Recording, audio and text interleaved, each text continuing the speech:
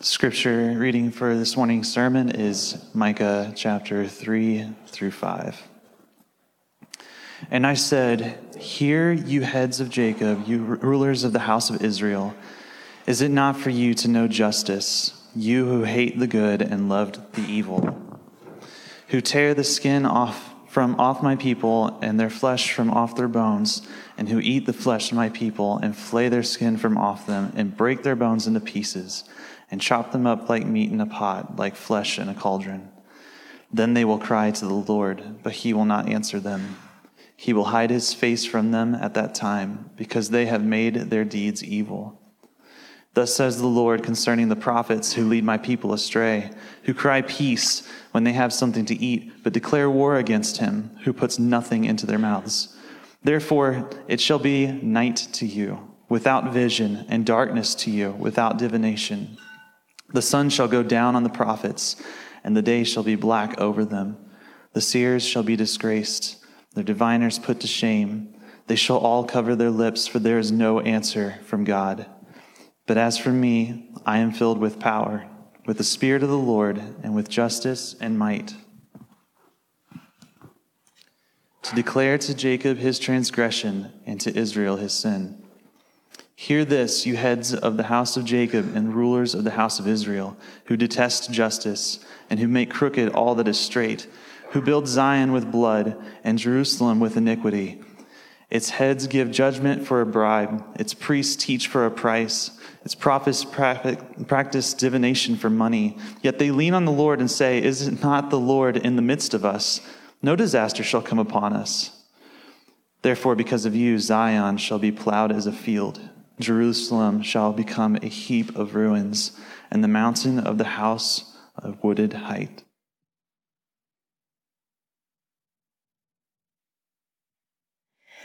It shall come to pass in the latter days that the mountain of the house of the Lord shall be established as the highest of the mountains. It shall be lifted up above the hills, and people shall flow to it. And many nations shall come and say, "Come, let us go up to the mountain of the Lord, to the house of the God of Jacob, that he may teach us his ways, and that we may walk in his paths. For out of Zion shall go forth the law, and the word of the Lord from Jerusalem. He shall judge them between many peoples. He shall decide disputes for strong nations far away. And they shall beat their swords into plowshares, and their spears into pruning hooks.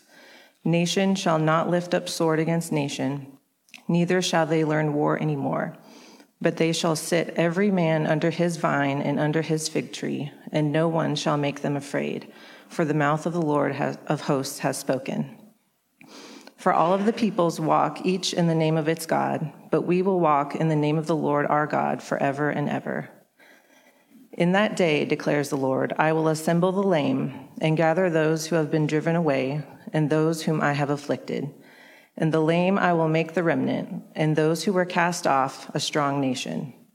And the Lord will reign over them in Mount Zion and from this time forth and forevermore. And you, O tower of the flock, hill of the daughter of Zion, to you it shall come. The former dominion shall come, kingship for the daughter of Jerusalem. Now why do you cry aloud? Is there no king in you? Has your counselor perished, that pain seized you like a woman in labor? Writhe and groan, O daughter of Zion, like a woman in labor, for now you shall go out from the city and dwell in the open country. You shall go to Babylon. There you shall be rescued. There the Lord will redeem you from the hand of your enemies. Now many nations are assembled against you, saying, "Let her be defiled, and let our eyes gaze on Zion." But they do not know the thoughts of the Lord. They do not understand his plan, that he has gathered them as sheaves to the threshing floor. Arise and thresh, O daughter of Zion. For I will make your horn iron, and I will make your hooves bronze. And you shall beat in pieces many peoples, and shall devote their gain to the Lord, their wealth to the Lord of the whole earth. Now muster your troops, O daughter of troops. Siege is laid against us. With the rod they strike the judge of Israel on the cheek. But you, O Bethlehem Ephrathah, who are too little to be among the clans of Judah, from you shall come forth for me one who is to be the ruler in Israel, whose coming forth is from old, from ancient days. Therefore, he shall give them up until the time when she who is in labor has given birth. Then the rest of his brothers shall return to the people of Israel. And he shall stand and shepherd his flock in the strength of the Lord, in the mighty of the name of the Lord his God. And they shall dwell secure, for now he shall be great to the ends of the earth, and he shall be their peace. When the Assyrian comes into our land and treads into our palaces, then we will rise against him, 7 shepherds and 8 princes of men. They shall shepherd the land of Assyria with the sword, and the land of Nimrod at its entrances. And he shall deliver us from the Assyrian when he comes into our land and treads within our border.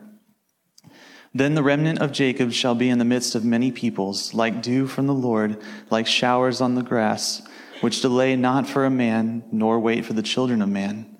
And the remnant of Jacob shall be among the nations, in the midst of many peoples, like a lion among the beasts of the forest, like a young lion among the flocks of sheep, which when it goes through, treads down and tears into pieces, and there is none to deliver. Your hand shall be lifted up over your adversaries, and all your enemies shall be cut off. And in that day, declares the Lord, I will cut off your horses from among you, and I will destroy your chariots, and I will cut off the cities of your land and throw down all of your strongholds. And I will cut off sorceries from your hand, and you shall have no more tellers of fortunes. And I will cut off your carved images and your pillars from among you, and you shall bow down no more to the works of your hands. And I will root out your Asherah images from among you and destroy your cities. And in anger and wrath I will execute vengeance on the nations that did not obey.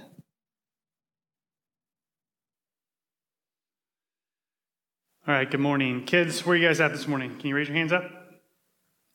All righty. So, if you're new here, on the first and third Sunday of each month, we have kind of kids in here with us in the service because we believe it's really important for kids to learn what it's like to be a member of the church, because that's what we want them to be someday. On the second and fourth Sunday, they go out of this room to do that in a thing we call Kids Connect, where they're learning what it's like to be a functional member of the body of Christ with other kids. And so today, kids, raise your hands up again. Sorry, I forgot where you're at.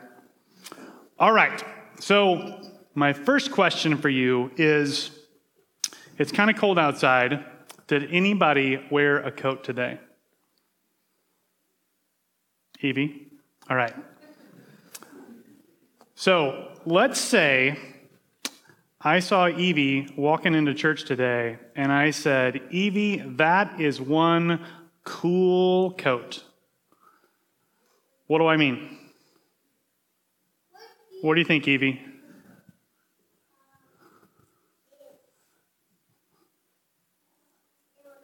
It looks nice, right? Maybe like it's pretty awesome. But I said it was cool. Doesn't cool mean that it's like cold?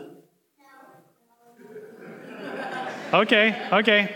What if I said, don't drink that drink too fast. You might get a brain freeze. It's pretty cool. Then what do I mean? Nolan? Do I mean that it's awesome or it's neat, or do I mean it's cold? It's cold, right? So sometimes the word cool means cold. Sometimes it means awesome coat. All right, what if I went to your house and I saw your bike and I said, man, that's a sweet bike. Does that mean I'm going to go up to it and lick it thinking it's candy? No. But what if there was a cake and I was like, this is pretty sweet cake? There it could mean both, right? There it could mean awesome or sweet and delicious. The reason why I'm asking you these questions and we're talking about these words is because in our passage today, there are these leaders, these rulers of Israel, of God's people, and prophets and priests who, when they used words, they used them to mean things they didn't mean. But not like sweet or cool, things like good and evil. They said things that were good were evil, and things that were evil were good. And that's not okay, right? That's bad. Because who gets to decide what's good and evil? Do we get to decide that? Who gets to decide? God, right? And so these leaders of God's people, they were supposed to tell the people what God said, but instead they were distorting that. They were saying what they wanted to say instead of what God wanted to say. And because of that, they're judged and they're condemned for that. So kids, I would encourage you to go home and ask your parents about what they learned from today's passage about these unjust, these bad rulers in Israel, and kind of what happens to God's people as a result of them, and also the good news that comes in our passage today too. So let's pray, and then we'll get into Micah 3 through 5 this morning.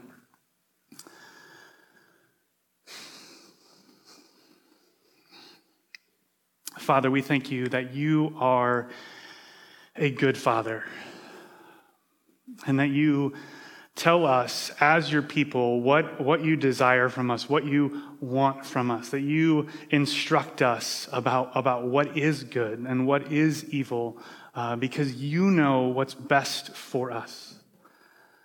We pray this morning that as we look at your word, as we look at Micah 3 through 5, that we would heed the warning you give to your people, and also that we would rest in the good news that you, for them, were sending a Redeemer, and for us have sent a Redeemer in Jesus. That we would just marvel at the grace that you've shown to your people generation after generation, that you continue to show to us. Jesus, we thank you for your sacrifice on our behalf, that you came to bring your people back, to restore us, to redeem us, to free us from the tyranny of our enemies. It's in your name we pray. Amen. So before Easter, Sean took us through Micah 1 and 2, and we saw there that judgment is announced against both Israel and Judah is mostly bad news, but there's a little bit of good news at the end. And then we took a break for Easter, and then, there's nothing like a couple verses about cannibalism to just kind of jolt us right back to the minor prophets. And so today it's kind of more of the same, right? There's mostly bad news with a little bit of good news mixed in. And so in this passage, what we're going to see is we're going to see these unjust rulers denounced for their injustice, for their bad leadership, and then there's going to be some promises for future restoration for God's people. And so the first thing we see in chapter 3 is these unjust rulers getting denounced. So first he calls them to attention with a question. He says, "Hear, you heads of Jacob and rulers of the house of Israel, is it not for you to know justice?" So he's asking the rulers, shouldn't you guys know what justice is? So what's the answer there? Right? They're the leaders of the people. Should they know what justice is? Yes, absolutely, right? They should know these things. They should be the ones that are teaching and leading other people into ways of justice. But we quickly find out that that's not the case. They hate the good and they love the evil. They're doing the opposite of justice. They are unjust. And then he uses this language of cannibalism. Talks about them like flaying skin, eating flesh. And I don't think that Micah here is saying that the leaders of Israel were literal cannibals. I think that what he's saying is that this imagery is used to emphasize the violently destructive nature of their injustice. Right? It wasn't just a passive thing. It wasn't not a big deal. The ways in which they were perverting justice were hurting people in Israel. People were dying. People were suffering because of their failed leadership. They might not actually be eating people, but they are devouring the people they're supposed to be leading through their unjust ways. So because of their evil, the Lord says he's not going to answer them when they cry to him. He's going to hide his face. And specifically in verse 5, he addresses the false prophets. They declare good messages when the people are providing for them, but when the people stop providing, they give bad news. It says that these false prophets are going to be disgraced. They're going to be put to shame. They'll be silent with no word from the Lord. But Micah, he's not like that. It says he's filled with the power. He's filled with the Spirit of the Lord. That's who Micah is. He's not one of the false prophets. He has the Spirit in him. And I know that we don't often think this way, but I think it's helpful for us to recognize that we are like Micah. I think that sometimes we have a tendency to kind of pedestal people in Scripture, right? And think like, oh, these people are amazing. We can never do what they do. Like seeing Micah here opposing these unjust leaders, serving as a prophet of God, like he's amazing. And certainly the people that we have examples of in Scripture are pillars of faith. They are examples for us to follow. But what we need to recognize here about Micah is that this description of him being filled with power and filled with the Spirit of the Lord, is also a description that applies to every single believer. Right? That's one big way in which the age that we live in, because Christ has come, is different than the Old Testament. In the Old Testament, we see the Holy Spirit kind of temporarily empowering people for specific tasks. So Micah is empowered with the Spirit of God so that he can call out sin in Israel and Judah. But because we've trusted in Jesus, if you've trusted in Jesus, then he's put his Spirit in you to stay. You are filled with power. You've been empowered and equipped so that you can live the life he's called you to live. That means, as one of his people, that he has gifted you. He has empowered you in ways that the people around you are not gifted and empowered. Because he wants you to use your gifts to serve the church and to minister in his kingdom for your good and for his glory. And so when we see Micah described as full of power and full of the Spirit of the Lord, we should think, that's amazing that that's who Micah is. We should also remember that that's who we are. Not because of who we are and what we've done, but because of what Christ has done for us. And so don't quench the Spirit. Use your gifts. Fan the flame that he's put in you. Micah, specifically, was empowered to denounce the sins of Israel. So he goes back to talking about the sinful rulers. In verse 9, we find out not only are they unjust, but they detest justice. They hate it. They deliberately make crooked what is straight. They go out of their way to create injustice. So this isn't a passive thing. They are actively unjust. They're taking things that are good and they're making them bad. Judges, they accept bribes. Priests will teach what you want for a price. Prophets will predict your future for money. They're using the positions that God has given them for injustice. This is who they are, and they claim that the Lord is with them. They claim that they're safe from disaster because they're God's people. They're Israel. They're Judah. Nothing's going to happen to them. But verse 12, we find out, because of them, Zion will be plowed as a field. Jerusalem will become a heap of ruins. And it says, the mountain of the house, a wooded height. The mountain of the house here is a reference to the temple. He's saying that the temple is going to be destroyed so much, it's going to be taken down so far that it's going to be just like any other random building on a hilltop. Judgment is going to fall because of these unjust and unfaithful leaders. But in chapter 4, they get some good news. It says in the latter days, things are going to change. Sometime after this, the mountain of the house of the Lord, which we just heard was going to be kind of destroyed, it's going to be established as the highest of the mountains. People are going to flow to it. Many nations are going to go so they can learn God's ways, so they can walk his paths. The word of the Lord is going to go out from Jerusalem. He's going to be the judge over the peoples, and nations and war will end. They'll beat their swords into plowshares, their spears into pruning hooks. Instead, they'll each sit under their own vine and fig tree. No one is going to make them afraid. It says that even though some people walk in the name of other gods, even though some people are trusting in something other than the Lord, the people of God are the ones that are going to be victorious. They will walk in his name forever and ever. In verse 6 of chapter 4, we find out how is this bright and happy future, how is this going to happen?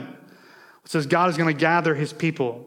He'll assemble the lame. He'll gather those that have been driven away and afflicted. He'll make them a remnant. He'll make them a strong nation, and he himself is going to reign over them as king in Jerusalem. This is what's going to happen. This is the future that they're headed towards.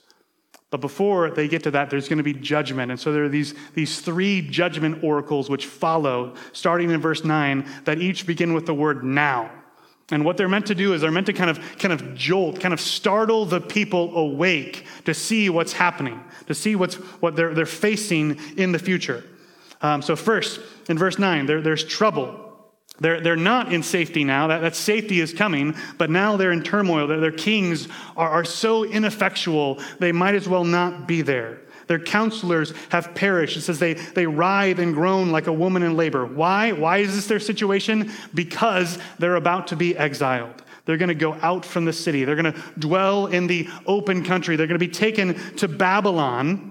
But exile isn't all bad news. There's a little bit of good news in there too. Eventually, they're going to be rescued and redeemed. They're going to be brought back from Babylon. The next judgment oracle is in verse 11. Many nations are assembled against them. They have evil plans against Israel, but they don't know the thoughts of the Lord. They don't understand his plan. They're going to come, they're going to attack Israel, but ultimately God is going to judge them for their actions against God's people. They are the ones that are going to be victorious in the end. Those nations are going to win that battle, but ultimately they'll be condemned for it. And then the third judgment oracle comes at the beginning of chapter 5. God's people are called to arms because siege has been laid against them. Their rulers have been struck down. This is kind of the end for them. But he tells us that there's a future leader that's coming. He's going to come from this little insignificant place called Bethlehem.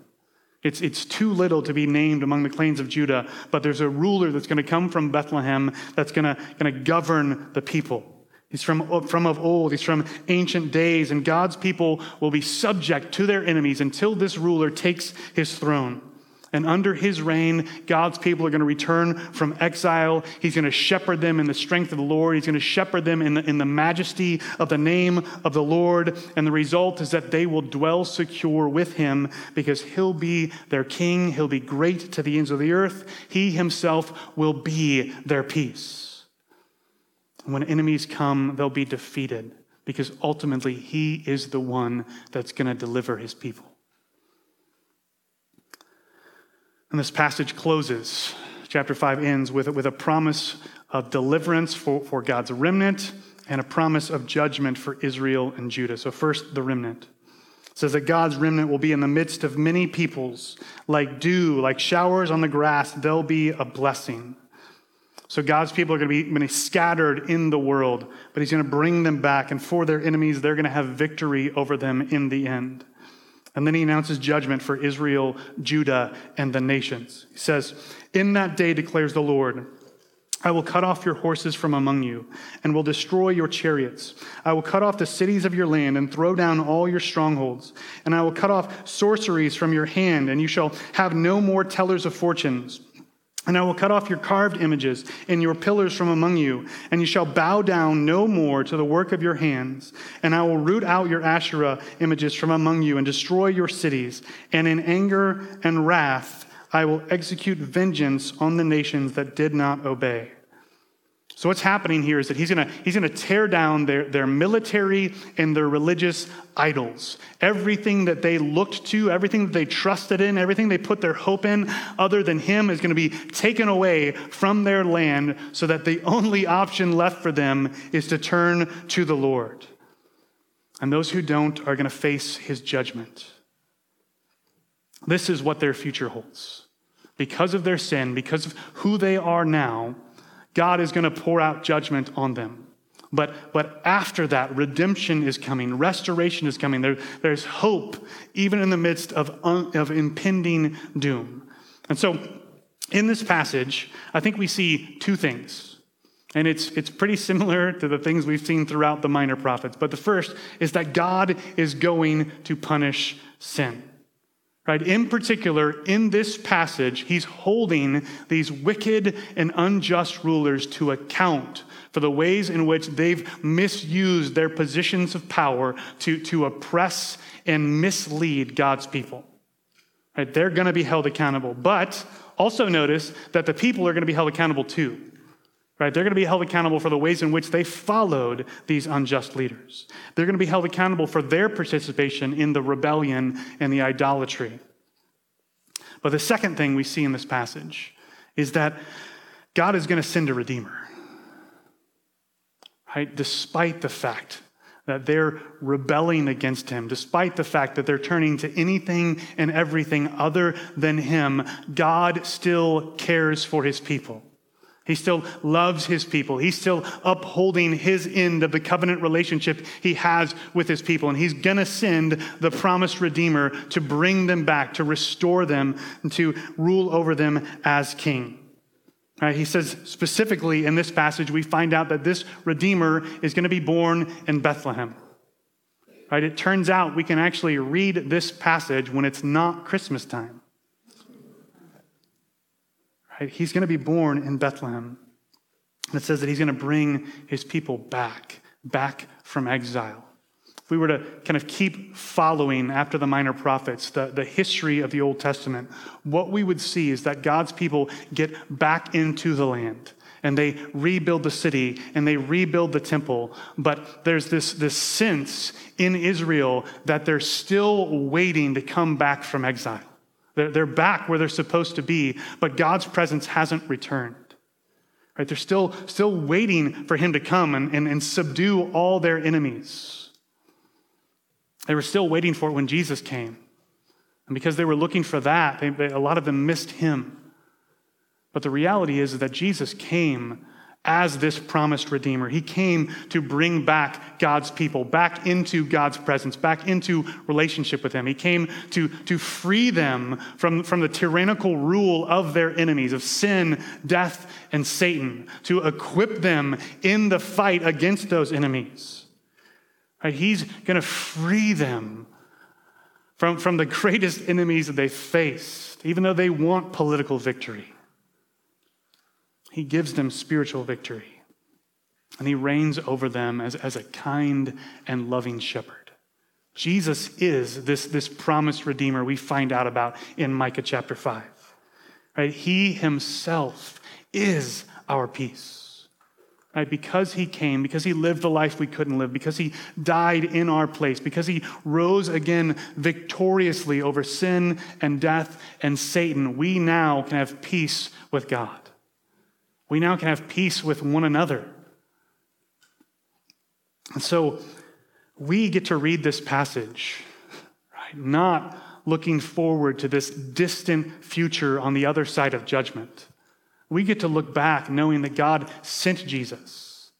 And while there are ways in which we're still waiting for that exile to end, right? To be back in God's presence in his fullness, for him to bring his kingdom in its fullness, right? We're still waiting for some of the promises to be fulfilled. The reality is we get to rest in the reality of this good news in ways that they could have only dreamed about. And so today, as we celebrate the Lord's Supper together, I would encourage you to remember two things. First is that Jesus came. We know that the Messiah was born in Bethlehem. God sent the promised Redeemer. And like we talked about last week, even though he died for our sins, he is alive. And because he's alive, he's able to send us grace and mercy and help in our time of need. So spend time preparing your heart to take the Lord's Supper. Daniel's going to come and lead us in it. Let's pray.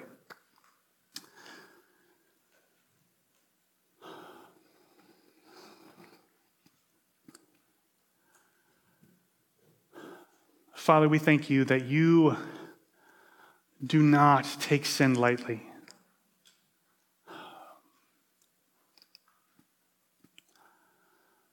But that you want good for us as your children.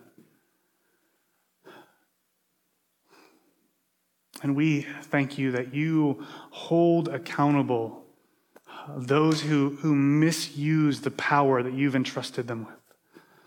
Those who lead others astray.